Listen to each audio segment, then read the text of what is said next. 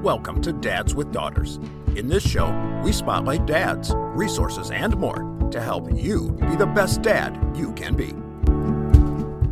Hey everyone, this is Chris and welcome to Dads with Daughters, where we bring you guests to help you be active participants in your daughters' lives, raising them to be strong, independent women. It's always a pleasure to have you listening in on all of our topics. And today we've got an expert guest. We're going to be talking about stress and the stressors of our kids. We're going to be talking about things that you can do to help your kids to be able to deal with stress and be able to handle stress in different ways, because we all know that our kids definitely have stress in their lives. We have stress in our own lives, but it's also, as parents, important to be able to help our kids through those tough times, through those stressful times, be able to recognize when they may be dealing with stress and be able to then be that person that can help them through that. So today, I'm excited to have Brian Smith on with us. Brian is an expert in this. He's a school counselor. He was a teacher in the past. Brian, thanks so much for being on the show today. Thank you, Mr. Lewis. I appreciate you having me on. You know, it is my pleasure having you on. And I want to delve into this topic because you wrote a book called Stress Stinks. And it is a book that specifically really talks about stress from a kid's point of view. I love it because it's definitely something that I was able to share with my daughter, have her read it. We could talk about it. We could kind of explore it a little bit more.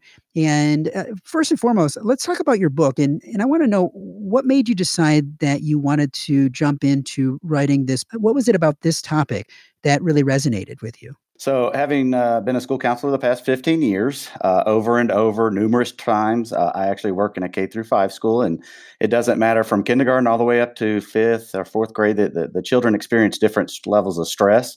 And I just wanted a book that they could really relate to. You had mentioned earlier that we as adults experience all types of stress, and I think there's no difference with kids. And so they're experiencing stress day in, day out. And so I just wanted to write a book and give them some techniques that they could use to help themselves out. Now, one of the things that I think you have an interesting perspective on is being a school counselor. You're seeing these kids from an early age and you're seeing them and talking with them and working with them. What are some of the common stressors that you're seeing that kids are coming to you with these days that you're having to deal with on a daily basis? I think socially is one of the biggest ones. Isolation, being left out. Certainly academics come into it. I definitely see some stuff coming from outside of school as well. And that's with kids playing multiple sports or multiple hobbies, whether it's piano, gymnastics. I think, to be honest with you, I think kids are more busy now than ever. And so it's a kind of a compounding effect that these kids are having to experience and try and keep up with everything. Completely agree. And I see how busy my own kids are. And I see how busy kids are in other families too. You know, it's definitely different than when we were growing up and trying to balance things in different ways.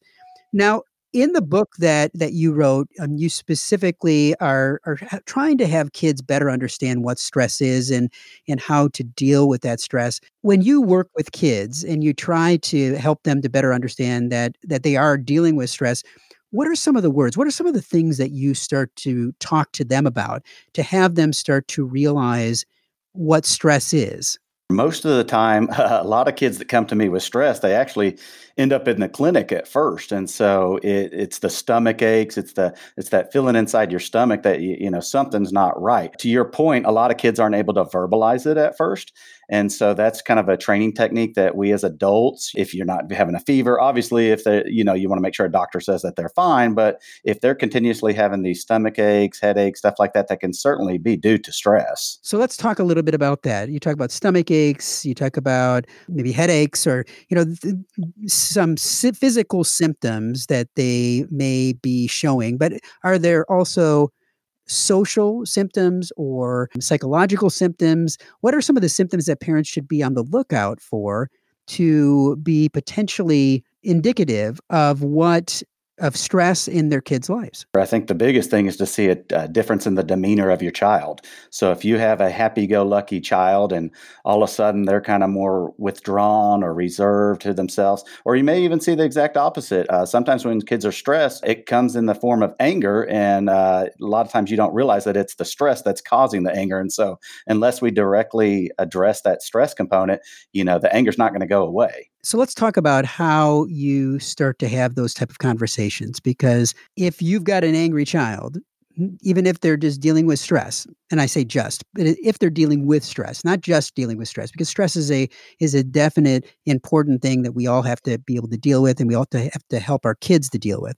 But if you have an angry child, or if you have a withdrawn child, how do you start to draw them out, to have them start to talk with you about the issues that they're dealing with if they're not at that time willing to talk?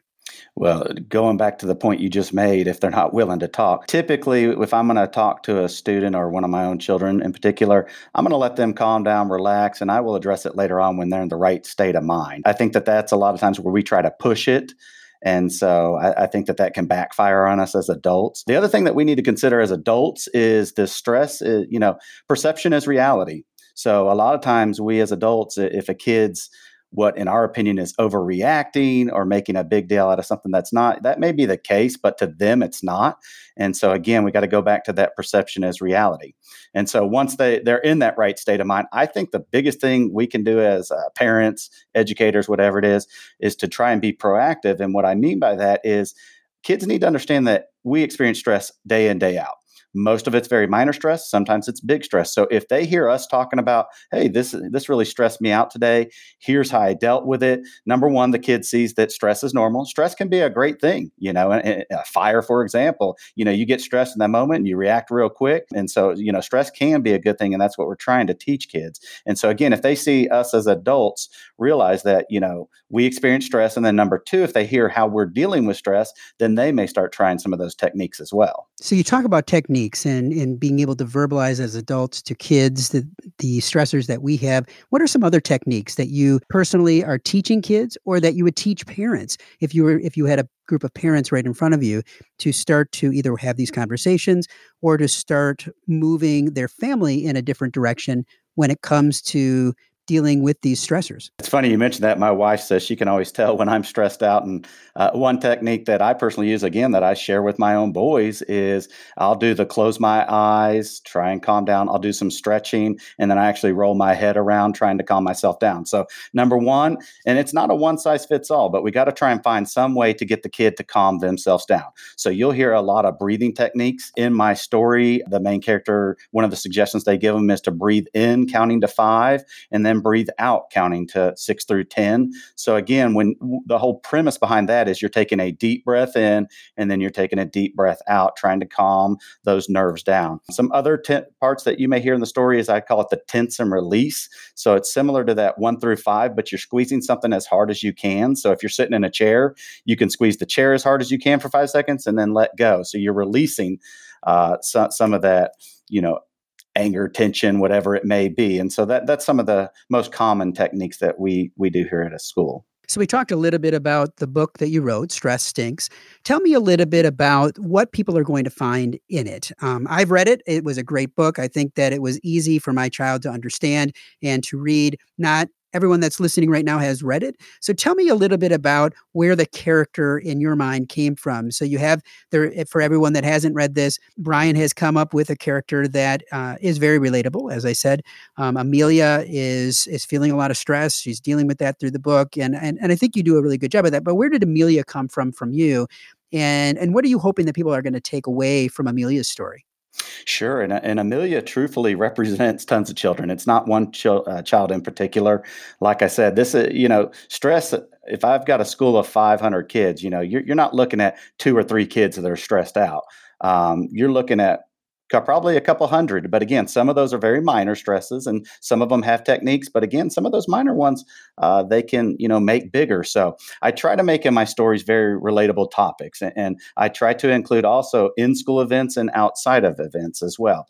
So in the story, you're going to see a couple different scenes in there that are going to cause some stressors in there. You're going to see the first scene, she is actually trying to prepare for a spelling test. She's kind of panicking, freaking out about it. So the mom, that's when she teaches her that breathe in in and then breathe out technique. And it ends up happening and kind of makes her have more of a positive mindset in there. The next scene, kind of more of a common one, which I was mentioning earlier in our conversation, is where a kid's kind of feeling overwhelmed, got all kinds of stuff coming from outside of school, from in school, whether it's the sports, the hobbies, the homework, trying to balance everything out. So what I purposely did in the book on that one is she's going to try the breathing technique, and it's not going to be successful.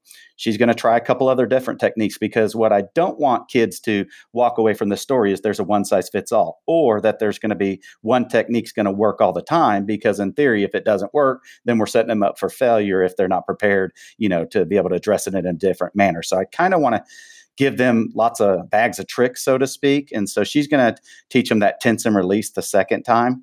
And then you had mentioned earlier about social, stress between kids. And so I did put that in the book as well. A kid sitting beside somebody new.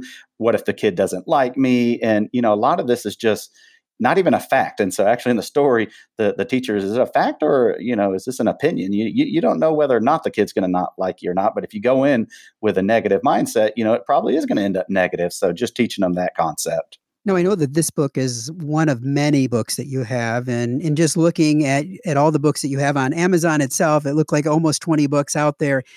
Where do you get your inspiration from? Is it all from your day-to-day life and working with kids, or what are some of the inspirations that you have with being an author and being able to write books like this that are out there to help kids to better understand things? Sure. Yeah, great question. And like I said just a little bit ago, I think the more relatable we can make it to kids, the better kids will walk away from it and feel like it truly benefits them and help them. So as far as where my ideas come from, I get asked all the time, is this something that's being an author? Is this something you'd ever want to do full time and not be a school counselor anymore? And the answer to that is no. I absolutely love writing children's books, but the real reason is I get all my stuff from either working with the kids here at school or from my own personal children. And so, again, most of the stuff in my books is not made up stuff. This is going to be stuff that I've seen, I've dealt with, and it's nothing new. I've been doing this 20 years, and I've seen it from 20 years ago up until today. Now, I know that we've been talking a lot about stress, but being a school counselor, I'd be remiss not to ask you, when you're dealing with all of these different students, are there other big concerns that you have about the future of our kids today and what they're dealing with on a daily basis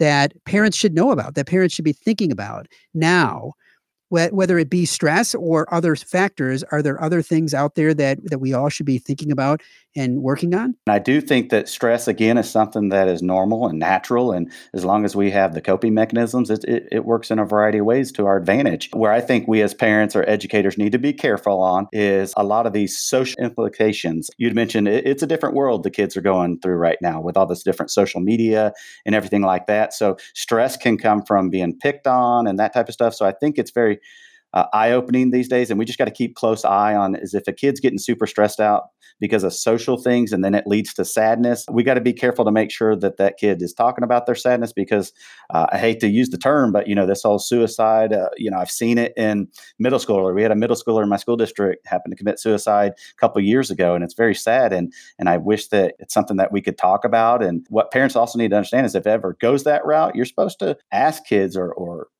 adults, are you thinking about killing yourself? Now, that sounds odd to say, but it's really, you can't beat around the bush on that topic. So that's probably my biggest thing. I'm very passionate about that. I did write a book on sadness, depression. I don't ever call it depression, but since I work with K-5 students, I did write, a sadness book. And really in that book, it's to address the bystander role, but also what can the kid experiencing sadness do for themselves. Well, I really appreciate you sharing that, because I think that kids today definitely are dealing with a lot of different things. You talk about social media, there's not only the in-person bullying, but you've got bullying online, things that we may not see, and being able to say that as parents that we're going to be able to know exactly what is going on all the time. It's almost impossible to be able to know that. I mean, there are definitely safeguards that are out there, things that we can do. One of your books is called There's an App for That. And there are apps for parents that can definitely help them to safeguard and watch over things. But again, it's having those conversations and being able to, I think early on in life, be able to open up those pathways to be able to have open, honest conversations with your kids so that they are comfortable coming to you and talking with you about anything and everything that they're dealing with. And knowing that that's not always going to be the case. I mean, I've got a teenager now that getting her to talk sometimes is not always the easiest, Sure. but you keep trying and you don't give up. And I think that that's the important part. Absolutely. And you actually mentioned, again, I'm not going to get into that book, but you actually mentioned Is There an App for That book? And that's actually a book very good for dads with daughters. It was my first book I wrote, and I actually made the main character a girl, not knowing which one of my boys I would want to be the character. So I decided to make it a girl, but she's dreading going back to school because she gets picked on and made fun of. And so the reason the apps is in there because her bathroom mirror is turned into an app screen, and she can help change herself to make her the fastest kid, smartest kid. And so each day she clicks an app, changes herself. She goes to school changed. Something good happens, but it's always followed by something bad. And so she says, well, I guess I didn't like being the tallest. I didn't like being the fastest. And the ending is there's an app it's called the Happy app, and she clicks it and the screen disappears and she's staring at herself, and she runs to her mom. She says, Mom, it broke. And Mom says, no, that's the whole point. You should have never tried to change yourself to fit in. I love that concept because I think that a lot of times social media does encourage people to think about ways in which they can be different and try to change themselves with all the filters, and you're trying to, even on Facebook, for people putting all the positive spin and not talking about the negative things in Right. life. You get a full sense of reality to what is out there, which can lead to stress, which can lead to depression. It can lead to a lot of different things that not only kids deal with, but as parents, we deal with too. Yeah, it's definitely something that I think all of us have to be aware of and be willing to put on the table and talk about, because if we don't talk about it, it's never going to change. Agreed. So I really appreciate you sharing all of this, because it is definitely something that I think that every child today is dealing with in their own ways. And we have to know that as parents. We have to be able to address it as parents, and we need to help our children to have coping mechanisms, as you were talking about, to be able to deal with the stressors of life. Because as you said earlier, all of us deal with stress on a daily basis. It may be small things, but it could also be huge things.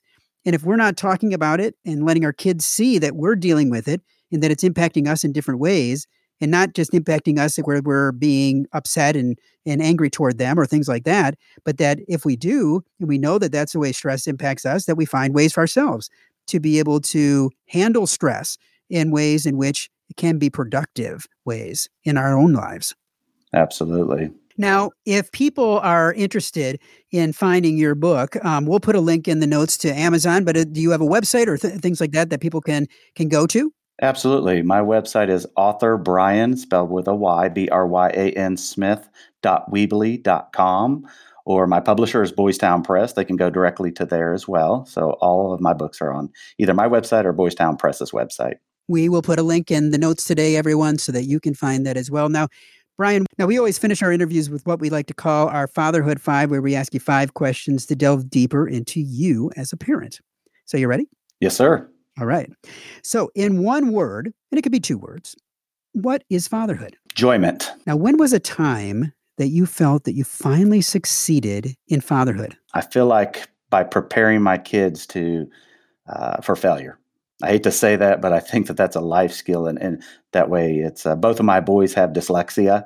And so just teaching them that hard work pays off. Now, what are some of the things that you do to prepare them for failure? Daily experiences that they have to go through and just walking them through it. To them, failure could be something that's I remember one of my boys at a basketball game just last week, my 7th grader.